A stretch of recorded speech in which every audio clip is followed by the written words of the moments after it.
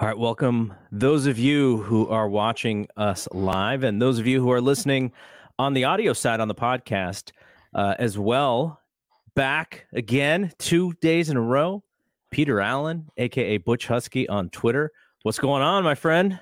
You got me to come on a podcast 2 days in a row. It's like a new record, actually. But no, I'm feeling fabulous, as any Giants fan should be right now, at least. A very good start, it looks like, to the postseason with an absolute web gem, if you'll allow me to drop a little copyright infringement on top of your show. There you go. Web gem, huh? Oh, absolutely. What is this, ESPN The Deuce? Right. Boom goes the dynamite. Okay, so, we're going to quickly play the intro and then we're going to just get into it because we're going to do, these gamers are going to be a little bit shorter than a normal show, so we want to get into this. So let's get to the intro video now. Bedrosian throws to Sandberg and the pitch is grounded to second base. Thompson has it, throws to first. It's over. 27 years of waiting have come to an end. The Giants have won the pennant.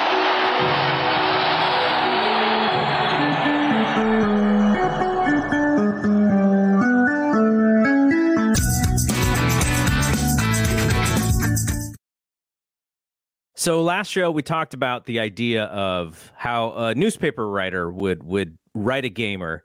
They would have the lead, the summary all sort of encapsulated, and then write off of that one idea. And I mentioned this to you because I wanted you to think about this on your end, because I had one even before the game started, and I was like, I feel like I'm jinxing the team because I already have this thought of if they win, what I want to say.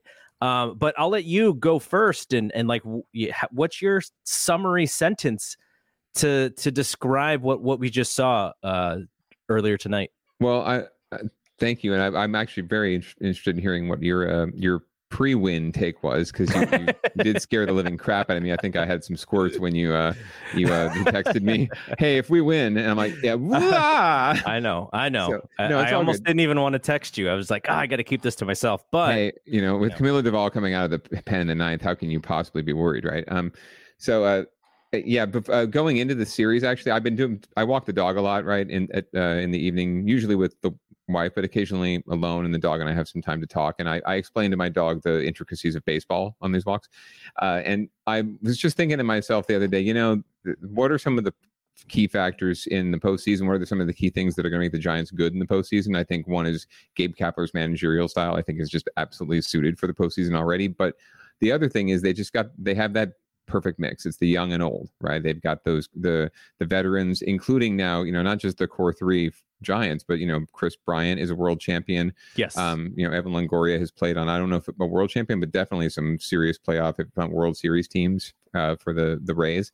So they've got plenty of guys up and down the lineup. I think Vin Listella has been in the World Series at some point with the Cards, maybe. So they've got guys up and down the lineup who've been there, and I think that does count for something. And you saw it tonight, but you also with the three guys that hit jacks, all world champions, right? Sure. So all the runs were knocked in by them. But then you also saw the young, and like I sort of talked about with Duvall, like the guy who just doesn't know any better, right? The moment is not too big for him because he's really doesn't have a lot of context for the moment. And that's Logan Webb. But I think even beyond just that vibe, he came out and he played like a grizzled veteran, like he'd been there before. And he has that baby Kane look, so it's like almost like he was Matt Cain reincarnated, right? He reminds me of for Friday Night Lights fans, he reminds me of Landry Clark. Oh, very nice. If you watch Friday Night Lights. That's a good reference. But if you think about this, to kind of add on to your point, you had a 24-year-old open the game and go into the eighth inning. You had a 24-year-old close the game, and yet this is the oldest team in baseball. Right. And your anchors on the to start and finish the game were 24-year-old guys. Pretty amazing.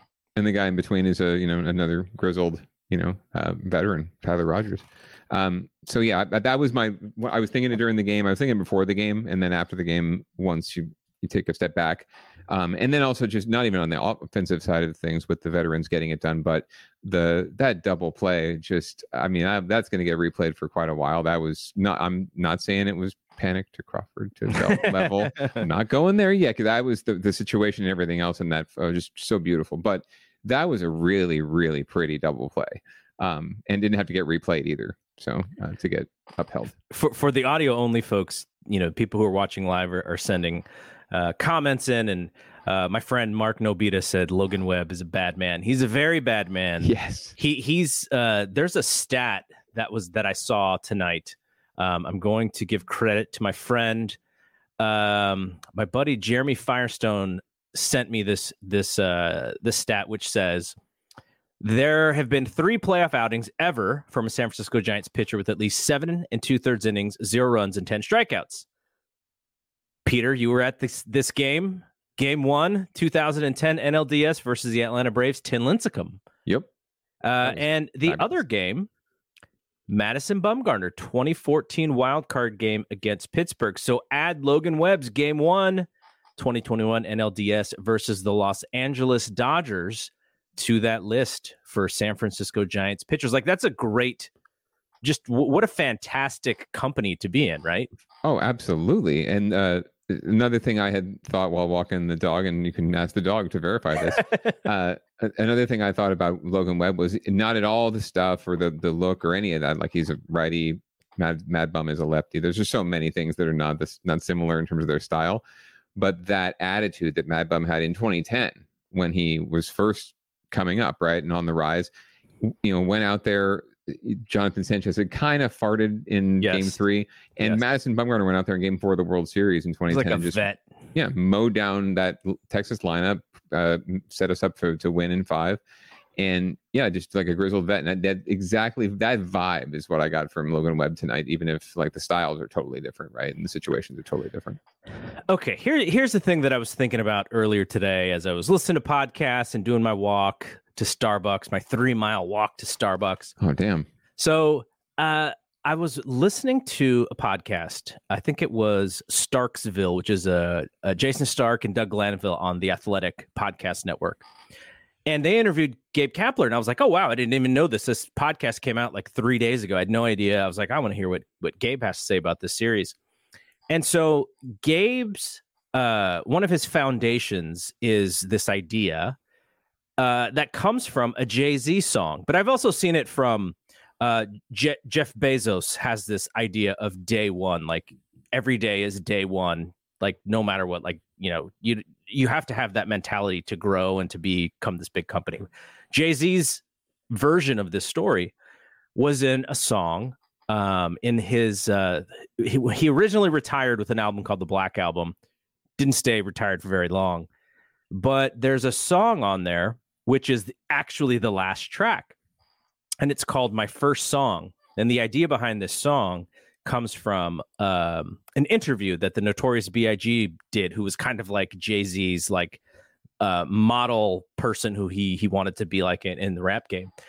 And Biggie basically said, every project, you kind of have to treat it as your first project. The idea that you have this hunger, you attack it, you've been waiting to get on the mic. And then your second and third projects, you got to kind of have to do the same thing. You got to remember when you were hungry. And so Gabe Kapler's explaining this, and I thought, wow, this is I've never heard the way that Gabe Kapler explained it through hip hop lyrics. And so I was like, I've heard somebody before. Now this is going to be a treat for you.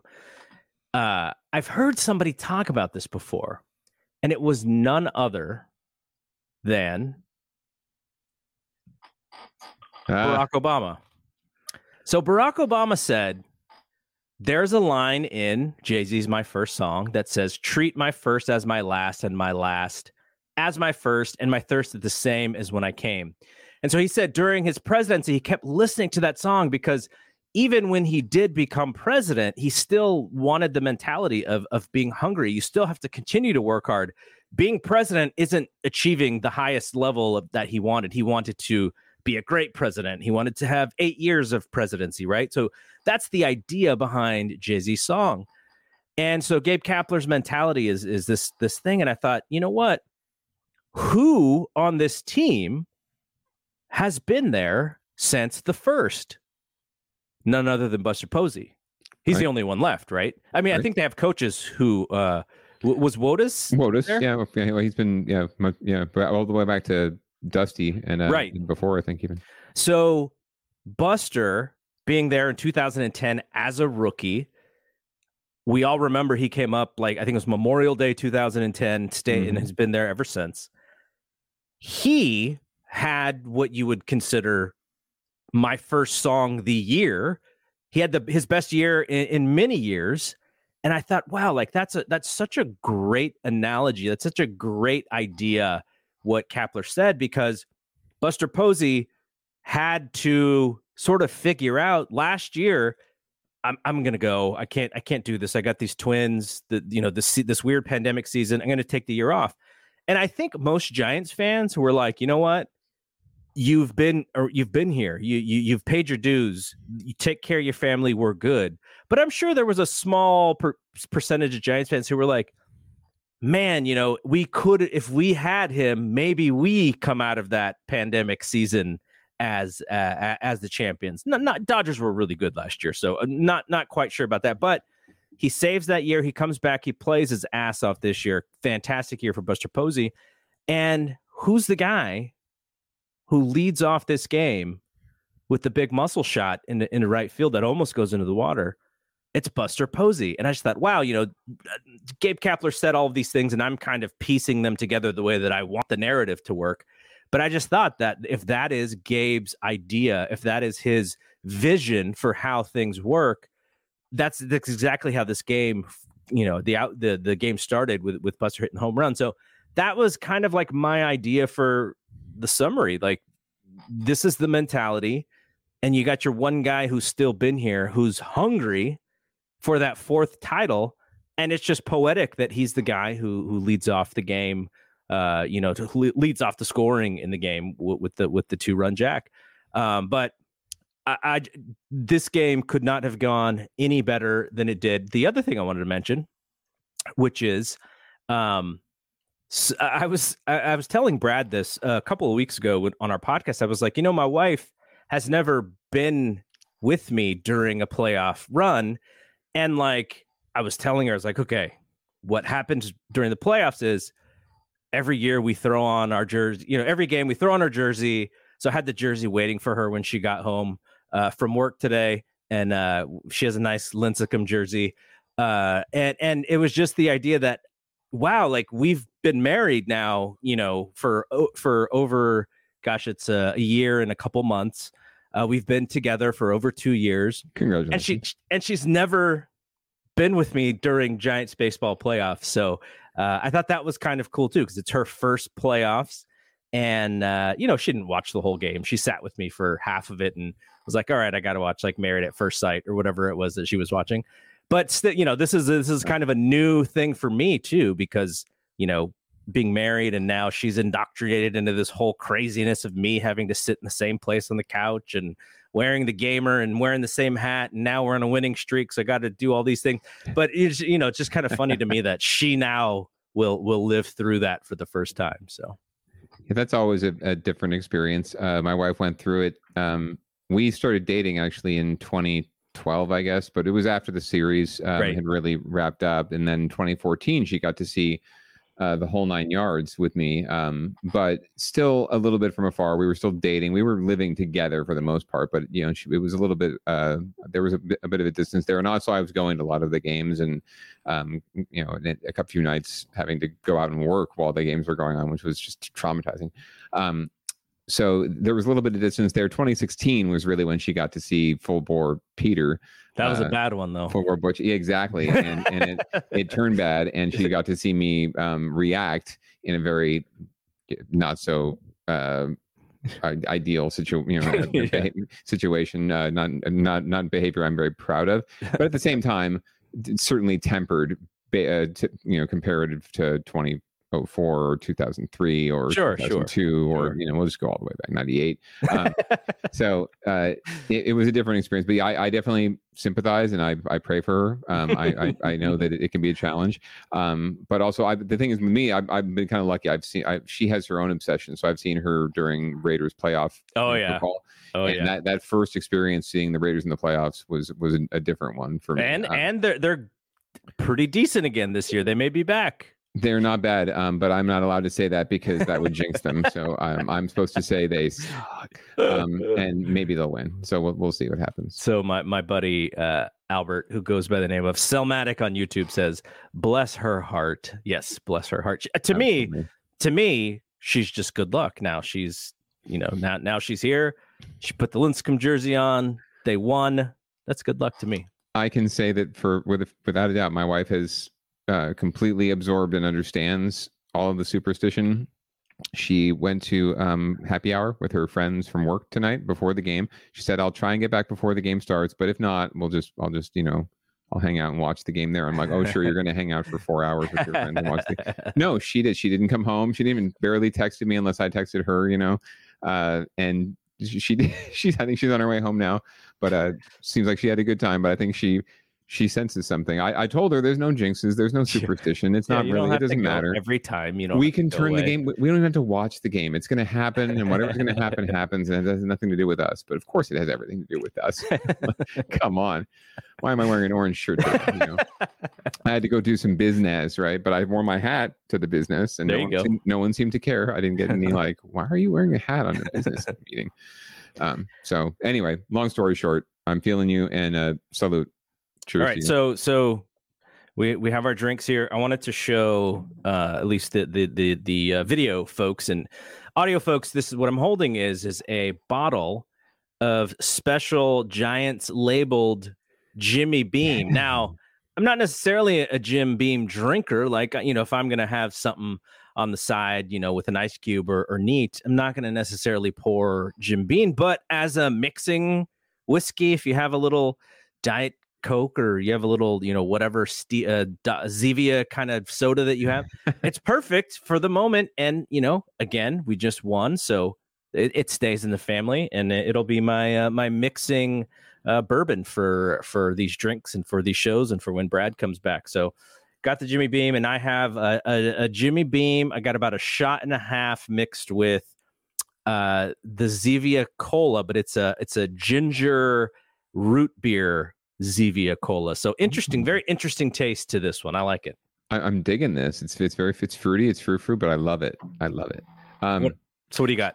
I'm going totally raw because you were inspired me yesterday. I have just a little bit of neat bullet bourbon in an old mason jar glass. There you go. Going very Gibbs from NCIS for any NCIS fans out there.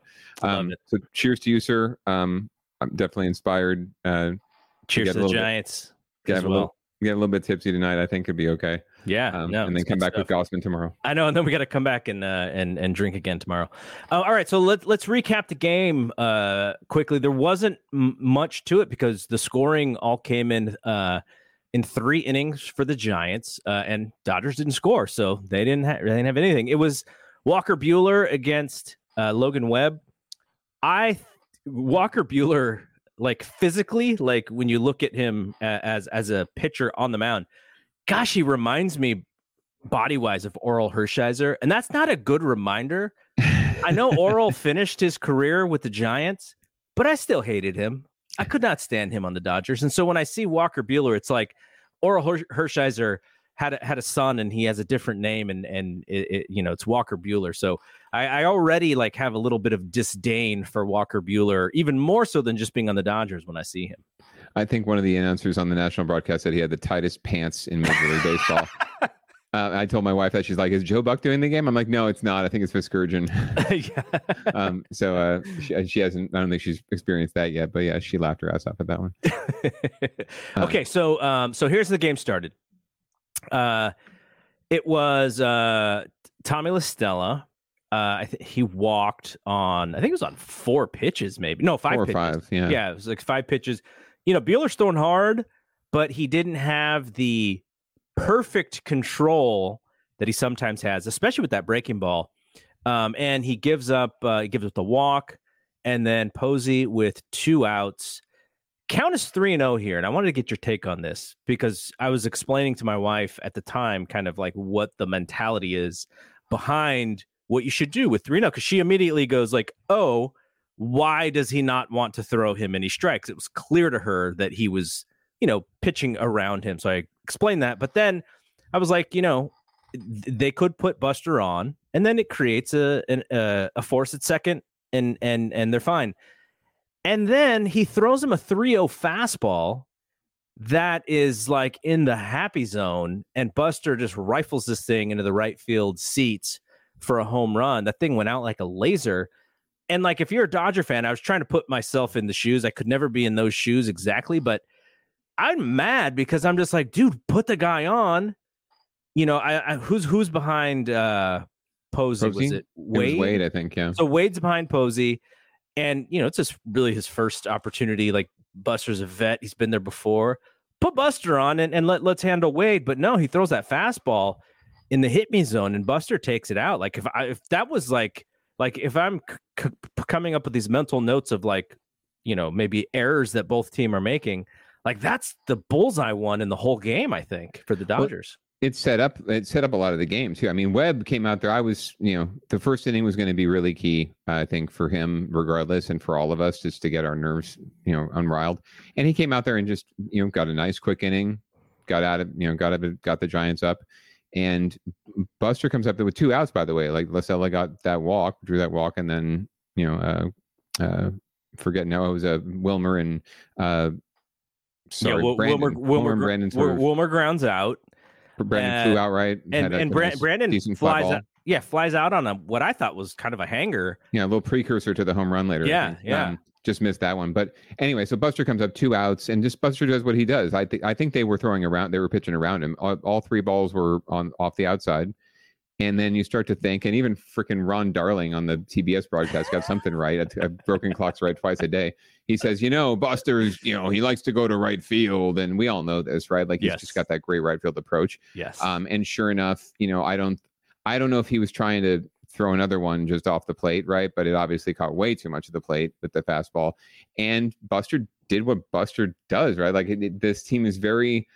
It suits him very well, the mentality of the whole team, where they wait, they just sit on a pitch. They have a game plan. They're going to look for that pitch. If it's not there, they're not swinging. And he got exactly the pitch he wanted, 3-0. And like, so many people were saying, well, can't believe Kapler gave him the green light. No. No one gives Buster the green light. Buster gives Buster the green light, right? So he just decided that was the pitch, and he hit it under the wind. I don't know if that's possible, but he hit it under the wind, because if he elevated that at all, it might have gone off the wall, but it probably would have been caught. He just hit it on a line and got it out of there as quickly as possible. It's what Bonds used to do, only with, you know, from the left-handed side. So amazing. I wish it had gone in on the fly into the water, so we could have our first right-handed splash hit oppo. But still, it's just amazing. And you're right, it set the tone for the whole game, gave Webb a 2-run cushion. He can go out there and throw strikes, and he did. And they just looked silly trying to hit him. It was great. Okay, so like we said, Webb's masterful 7 2/3, double-digit strikeouts. There was a point in the game where I wondered if he was going to get a Maddux, and I'll explain. I'm sure a lot of people know what the Maddux is, but it's this term created in honor of Greg Maddux, who would throw shutouts and have less than 100 pitches in doing so. And you know, just for example, I think Lincecum, when he had one of his no hitters against the Padres, he had like 143 pitches or something like that, right? So this is being very efficient, Greg Maddux. And Logan Webb, because of that 8th inning, even if he would have gotten out of that 8th inning, I don't think he would have been under 100. He would have probably been a little bit over. But the thought crossed my mind, like, oh, you know, he's got like 75 pitches and there's one out in the 8th inning. Like, this could happen. Didn't happen, but that's how good he was. And we can even, you know, I'll pull up his line here. It's impressive, especially considering what he just did the other day, right? Including the dinger, and you know, a much more impressive line. I don't think, you know, his line from Sunday with the runs. Just ignore that. Like, he pitched equally as good. He was equally dominant at times. So that you just look. I mean, no, if you don't walk people, you know, and you're not going to give up a lot of runs, period. But if you can only put 5 runners on base in almost 8 innings, you're gonna do fine more often than not. So if you strike out 10 people, it's pretty much like, okay, you had a pretty good day. No walks, and he also didn't go to many 3-ball counts, from what I remember. Not at all. And the other thing is this was a day where he lived with his changeup.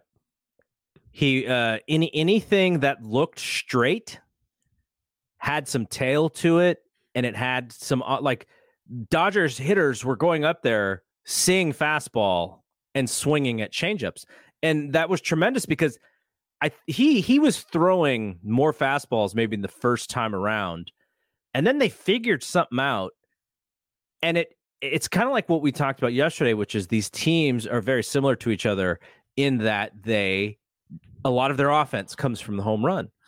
And so there was this moment where I think it was Bellinger. And look, Bellinger this year is like a 165 hitter, right? It's not hard to get him out this year for whatever reason. But so first pitch, changeup. And the announcers even said, they were like, it looked like he thought he was just going to swing for the home run no matter what. Great. That's why you're hitting 165 right now. Like that, if that's your mentality.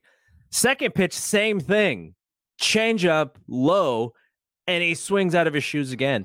And it's just like I was trying to think of, like, you know, a lot of times I did not play a high level of baseball, but you still think of situations and moments where you were kind of in similar situations. And I was like, okay, like, you know, if you're just waiting fastball and you just keep getting changeups, not saying you have to look for a changeup, but maybe you sort of figure out what that at-bat's going to be like instead of just giving this dude 2 strikes on pitches that aren't strikes because you're so overly aggressive.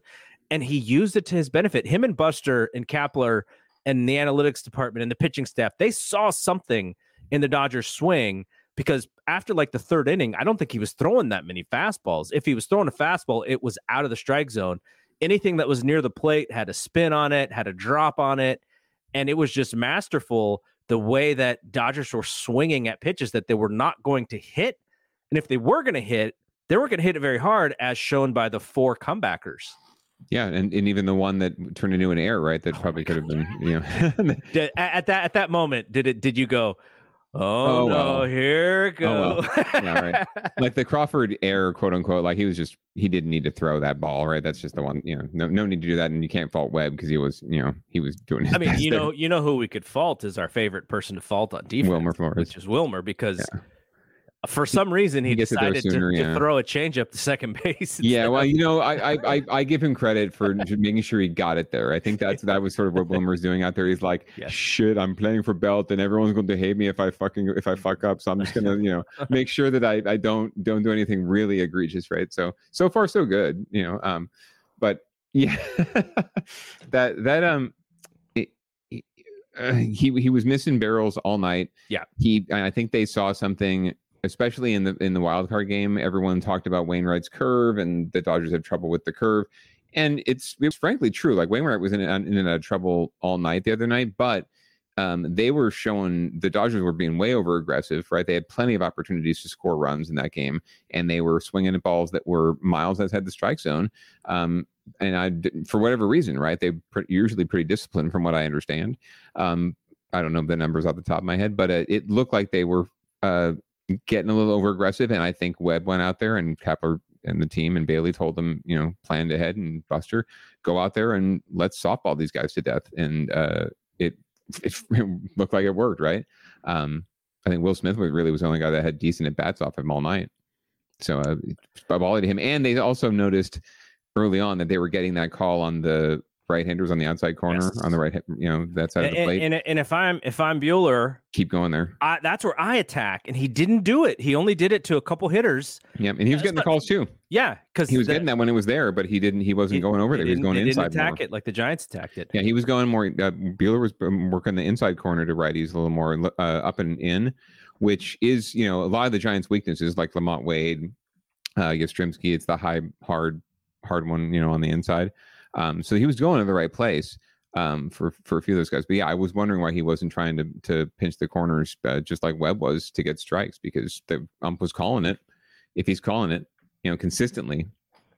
Someone posted the Fangraphs or the dots, right? Of these are the called strikes, and these 4 that are all on a line, by the way, were called strikes. And I'm like, well, you know, maybe they're not, but they're 2 inches off the plate, and he called that space consistently.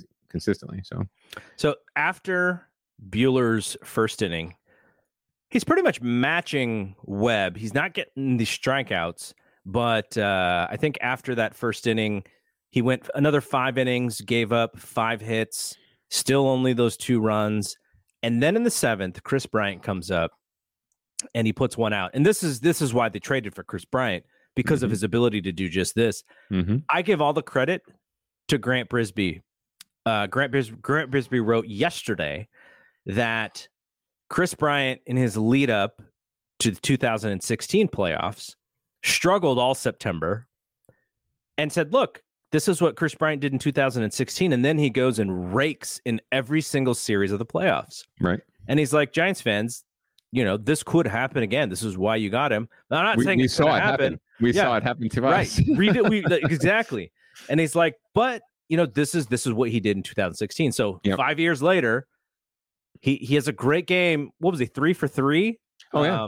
Or 3 for 4 maybe, but 3 for 4. He had 3 hits. The first 3, he had single, and home run, puts the team up 3-0. And then we get to the top of the 8th, and that's when Logan Webb comes out after 7 2/3, gives up a base hit. They bring in Tyler Rogers to get a weak ground ball to end the inning, and the Giants are up 3-0. And I'm thinking at this point, I'm like, okay, is this Duvall or do we keep Rogers in the game? Like, what's going to happen? And even before the at-bat that I'm going to describe happens, it looked like Duvall was coming in. So he was warming up. So Kapler's like, look, we're bringing in the kid. So boy. And I was a little, not that I was worried, but I was like, okay, this is a call. This is a manager's decision here. If Bochy made this call, I would go, you know what? Bochy's gut, I'm with it. Kapler, we're learning, Kapler this postseason, right? But I was like, he's going to do what he's going to do. And Duvall's warming up. And then Brandon Crawford hits a wall scraper out of the park, 4-0 in the bottom of the 8th, which now gives Duvall, in his very first appearance as a closer, a little bit of a cushion, right? A little bit less pressure for him with a 4-run lead versus a 2 or a 3-run lead. Yeah, it's a Trey Turner grand slam away as opposed to a Justin Turner, off the end of the bat, down the line, off the foul pole dinger, right? To tie the game, at least, or a Mike Tauchman, catch away, right? So yeah, no, that was I actually didn't make. I was making a lot of noise earlier, probably scared the dog during the early parts of the game. When that went out, I just sort of sat there and like, yep. That just capped the night right there for me. Duvall now has his little cushion. I think they bring him out anyway. Let him get the experience. It's not a safe situation, but it is against this team, right? That hit 4 home runs in one game the other night, or in one inning the other night again. Yep. So that was a crucial moment for the MVP, Brandon Crawford, to step up. He had a couple weak at bats against Buehler after that first one, and that was just really great, I think, for him. I didn't realize that was only his second home run in the postseason ever, other than the grand slam against the Pirates. Oh yeah, and that was one of the most memorable home runs in playoff history for the Giants. Right, another one capping it off. So yeah, they did exactly what they were built to do. Right, they, like we said that yesterday. You said yesterday they hit jacks, and they hunt fastballs, and they pitch well, and they played just good enough defense to play clean, and then of course sometimes the spectacular play. Yeah. So going back to that double play, please, let's do that. In high school, we would kind of goof off with those kind of plays, like you kind of practice them just because it's kind of cool. Sure. And in practice, it's really hard. And these guys are big leaguers. I'm sure LaStella can probably flip the ball anywhere and everywhere with this glove. That he's even though I wouldn't consider him a great defensive player, still he's a major league ball player. He's at a level of very few. And I would assume, that they probably don't practice that like every day, but that's kind of a thing that when you're goofing off with your shortstop, you're just kind of flipping the ball. That was like such an amazing flip. But the thing that I hope people saw is Crawford. He has to, because when you're playing middle infield, you're taught to show, right? You want your, on the double play, you want your guy to see where your release point is, right? Because that's a short throw. Right. And so sometimes you can be thrown off if you don't actually see the ball. So Crawford had to not see the baseball. And so the ball's being flipped from the glove. So he doesn't see the ball. He's got to pick it up in the air and at the same time get his feet right on the base to catch and to already have touch second and slide and make throw to first. That's the underrated part of the play. La Stella's play was tremendous, but the hardest part of that play was Crawford catching it in rhythm and making that throw. Like that was amazing. And so amazing plays on both sides. But I just wanted to explain that for folks who, may have thought, Brandon Crawford's so good. Of course, he makes that play in his sleep, and he does. But he's so good at stuff like that it is just a joy to see. It's a treat for me, especially. Yeah. Do you remember when he first came up and they had they had some of the reels of him in the minors just goofing around, right? Like they'd hit him grounders and he would do the back flips and behind the back throws and all this, or the spin no look throw. He's just that good. Like he knows how to do these things. And it's hard, like you said, it's hard enough in practice. I can't imagine how hard it is when your heart is racing in the middle of a playoff game at this high of a level. And he just makes it look effortless. He just flows right through that. Everything you just described, he just looks like water, just flowing. Yeah. Even in real time, you don't even have to slow it down. Just the real time footage of that. I think we all just sort of like, I was standing the whole game in my living room. I couldn't sit down, right? I was standing, tweeting, trying to sync up my Alexa KNBR feed. Alexa, pause. Alexa, start. I threw the phone in the air. Luckily, it landed on the couch. I was like, you gotta be kidding me, right? Yeah. But that's just how it felt. And that's how good he is. He makes the impossible possible. Friend of this podcast, Darren Chan, who is the KNBR audio engineer, he did send out the tweet of like, hey, if you want to sync the audio, I'm holding that one back. I'm holding it back to where if I get so frustrated with the TBS announcers, then I'll pull it. This wasn't a frustrating game for me. They won. Yeah, it was kind of, but there's going to be a game where the game's tight. They're going to say something dumb, and I'm going to be like, I need to hear John Miller, or I need to hear Fleming or whatever. So I'm going to save that one. But yeah, if you go to the website or you go to the KNBR app, you can play the audio. And if you have a DVR on your TV, you can pause the TV and sync them up together so that you can hear the home and the Giants announcers with the TV broadcast. Yeah, it's tricky because the radio stream is always going to be ahead of the video stream when you first start, right? And unfortunately, I tried it with the KNBR app. I'm not saying KNBR needs to fix this, but if you're listening, KNBR, Matt Leland, my good friend, please fix this. Whenever you pause it, it would actually, someone noted this on Twitter, it would restart the stream and you have to listen to the ad and then come back to the stream. That's what our friend, that was not happening. Mary Walton tweeted. That's what Mary, and so I went to the website on the browser and tried to sync that up, and it was just not happening because I couldn't get it to pause. And then when you restarted it, it would give you an ad again. So finally, I just said, oh, you can use Alexa. So I'm like, okay, Alexa, play KNBR, and we got it going. Oh, sweet. And then I actually managed to tweak both. One got ahead of the other and then had to mess around. So I probably was like 10 minutes behind everyone else on the game at some point.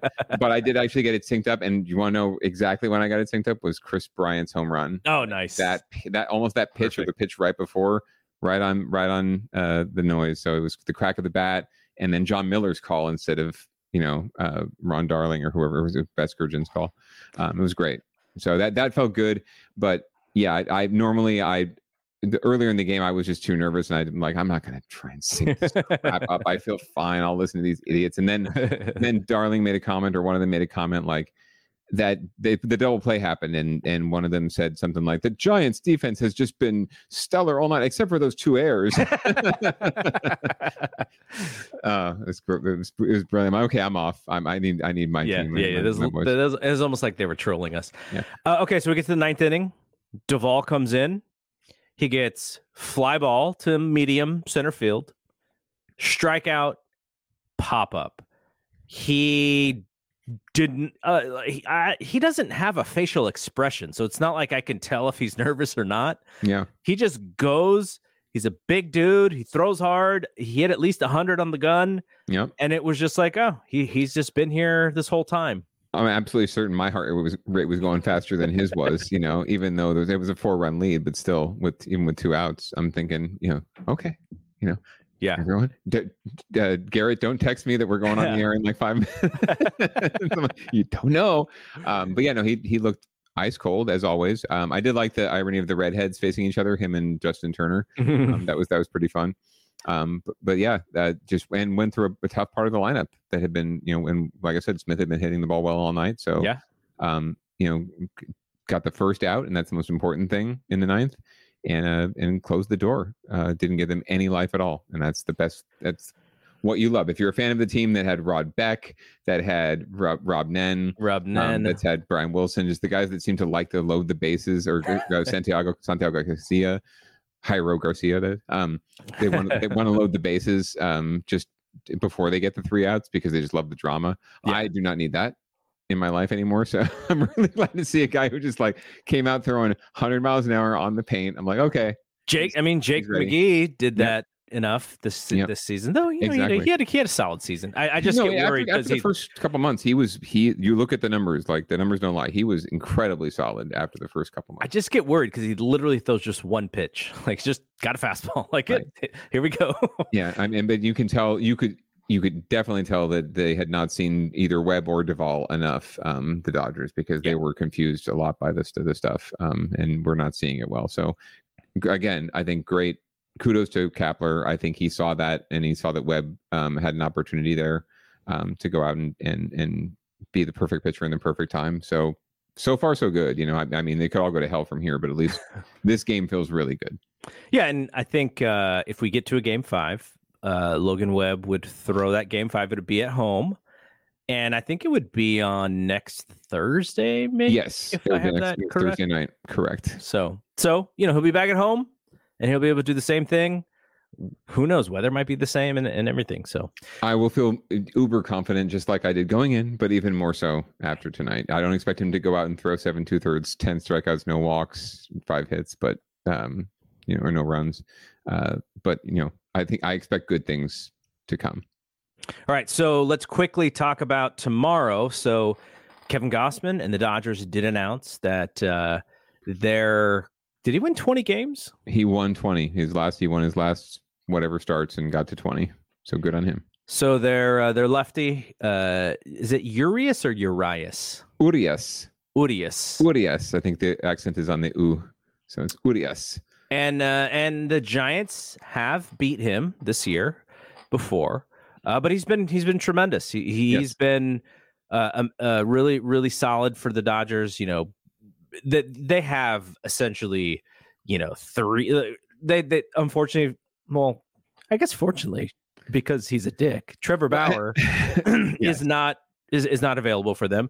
Yes. They lost their other young pitcher, the redheaded right-hander. I forget his name, but they lost him to arm injury, and still, and also Clayton Kershaw. So those are 3 giant arms for them, and yet they still have such great starting pitching. Shows you the riches that they do have. So I always thought Buehler's always the one that scared me the most as a fan, because I just thought, man, he just mows these guys down. So they beat him. Now they get Urias in Game 2, who is excellent as well. But we have proven that we've beaten him. On the flip side, the Dodgers have beat Gausman around a couple times this year as well. True, but like I said yesterday, Gausman's last couple starts were incredibly encouraging. He looked like he really has a control on that splitter again, and that thing is so dominant. That was really his pitch early in the season when he was mowing fools down. So I'm feeling pretty good about what we'll see from him. But you're right; they're stacked at starting pitcher. They've lost Bauer to being an idiot and a misogynist, and they lost I'm forgetting the gentleman's name. Is it Gonsolin? Not Gonsolin, right? It's another. No, the redhead. I'm forgetting his name. I'll look it up. We'll see if we can find it before we go. Thank you. But so they lost him as well, and now they've lost Kershaw. But they also went out and got some guy named Max Scherzer at the trade deadline. I've never heard of him. Sounds like a total loser. And he'll throw Game 1 or the Game 3 in LA. So and bring him on. We beat him. We beat him when he was a Tiger. I'm pretty sure we beat him when he was a national. I don't know if that in the playoffs. Maybe didn't he start with 14? The Diamondbacks? I want to say yes, but we've beaten him in the World Series, and we've beaten him, I think, in the playoffs as well too with another team. So I'm, bring it on. Dustin May. He's a very good pitcher. He's a very good pitcher. Dustin May is the guy that we were forgetting. There you go. Thank you, Dustin May. Exactly. So Mayday. But injuries are a part of baseball. Max Muncy's out, but so is Brandon Belt, the Giants' only really 30 home run hitter, probably the best defender, almost on the field, other than Brandon Crawford. So everyone's missing pieces. Everyone's tired. Everyone's banged up. So don't want to hear any of that whining from either side. At the end of the day, it sucks that guys can't compete. Yeah, they can't go out there and totally compete. But Urias, he's been very solid. I almost would say he should get some votes for Cy Young just because he has been really dominant, and especially down the stretch for a team that's really good. So we shall see. And lefties, it's not so much this team necessarily. Lefties traditionally have given Giants some fits, especially ones that aren't necessarily like flamethrowers. But we shall see, and we're gonna have to deal with this guy for quite a while. I think he's a Dodger. They raised him, so he'll be with them for a little while. So we'll have to figure him out sooner or later. Why not tomorrow? I'm with you. So I think I'm trying to think of who's actually going to be a left-handed hitter in that lineup tomorrow outside of Brandon Crawford. Darren Ruff's probably going to play. Yep. I don't know if he could. Is Slater on the lineup? Actually, Yastrzemski will also be in the lineup. But you got Darren Ruff. Lamont Wade will probably not be in the lineup. Wilmer's probably going to play. They're probably going to have the similar lineup as today, and probably take out Wade and put in Ruff, and take out La Stella and put in Solano to get the heavily right-handed hitting team in there. Yeah. Help me out. Did Slater make the final postseason roster by any chance? Yes. Yeah. So you could see Austin Slater out there in the outfield instead of a Wade or some another left-handed bat, or Yastrzemski even, just to start, right? And then they'll flip it up as soon as whatever happens, and a righty comes in. He'll just change the whole. Capper will change the whole lineup out. I know. But I think that. We could see someone like Darren Ruff hit leadoff tomorrow. It could be something crazy like. Well, and I would have absolutely no problem with that. The man has been hotter than the flames of Hades lately, especially against left-handed pitching. So absolutely, like, come out there and someone who can mash in the first spot. Why not? Because it becomes irrelevant after the first inning anyway. Who's leading off, right? It's just where you're at in the lineup. So he's hot. So put the hot hand up top. All right. So I want to say thanks to you for doing these last two shows. Sure, man. Filling Absolutely. In for us for Brad. He's in he's still at Disneyland. He makes the long drive home tomorrow morning, so he should be on his couch by game time with his adult beverage ready to go. And I know he's fired up to get back on this show. But I want to say thank you for being so available. This is a live stream. You probably haven't seen your wife all night, and I want to thank her too for for being okay with you doing this. This is a lot of fun. You and I, when things get a little bit better, I'm sure we'll be able to hang out and see each other at the ballpark again. Naturally. But thanks to Peter. Thanks to everybody who was checking us out live. Thanks to those who are listening on audio or even watching on the replay. We'll be back Saturday after the game. So Saturday start is a half an hour early than tonight. So the game will start at 6:07 on the West Coast. And so our live show should be a little bit earlier, unless the game goes into extra innings or something, and it won't be. But anyways, for Peter, I am Double G. We will see you when we see you. Peace out.